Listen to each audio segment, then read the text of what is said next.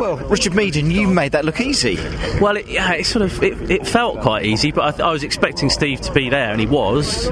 And then obviously had a problem with the car, which was sort of a shame, but that's motorsport. Isn't it, I think it is. These cars are great to race, and you can race really close.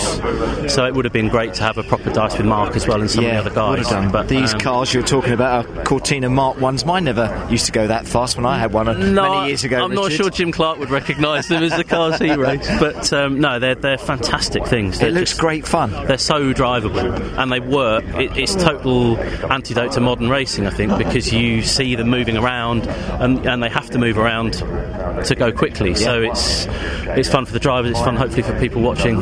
What is the expression on your face when you're driving around a circuit like this in that car? I don't know. I think I'm smiling inside, if not outside. I'm probably frowning or tongue poking out or something. At the same time, but success here at Goodwood, that must mean a lot to you, Richard. Absolutely, yeah. If you love historic racing, it's where you want to race, and if you have the chance to drive a winning car, then that's icing on the cake, really, isn't it? Yeah, and hopefully come back next year and do it again. Yeah, if Lord March will have us, I'll be happy to come back. Richard, well done, congratulations. Thank you very much.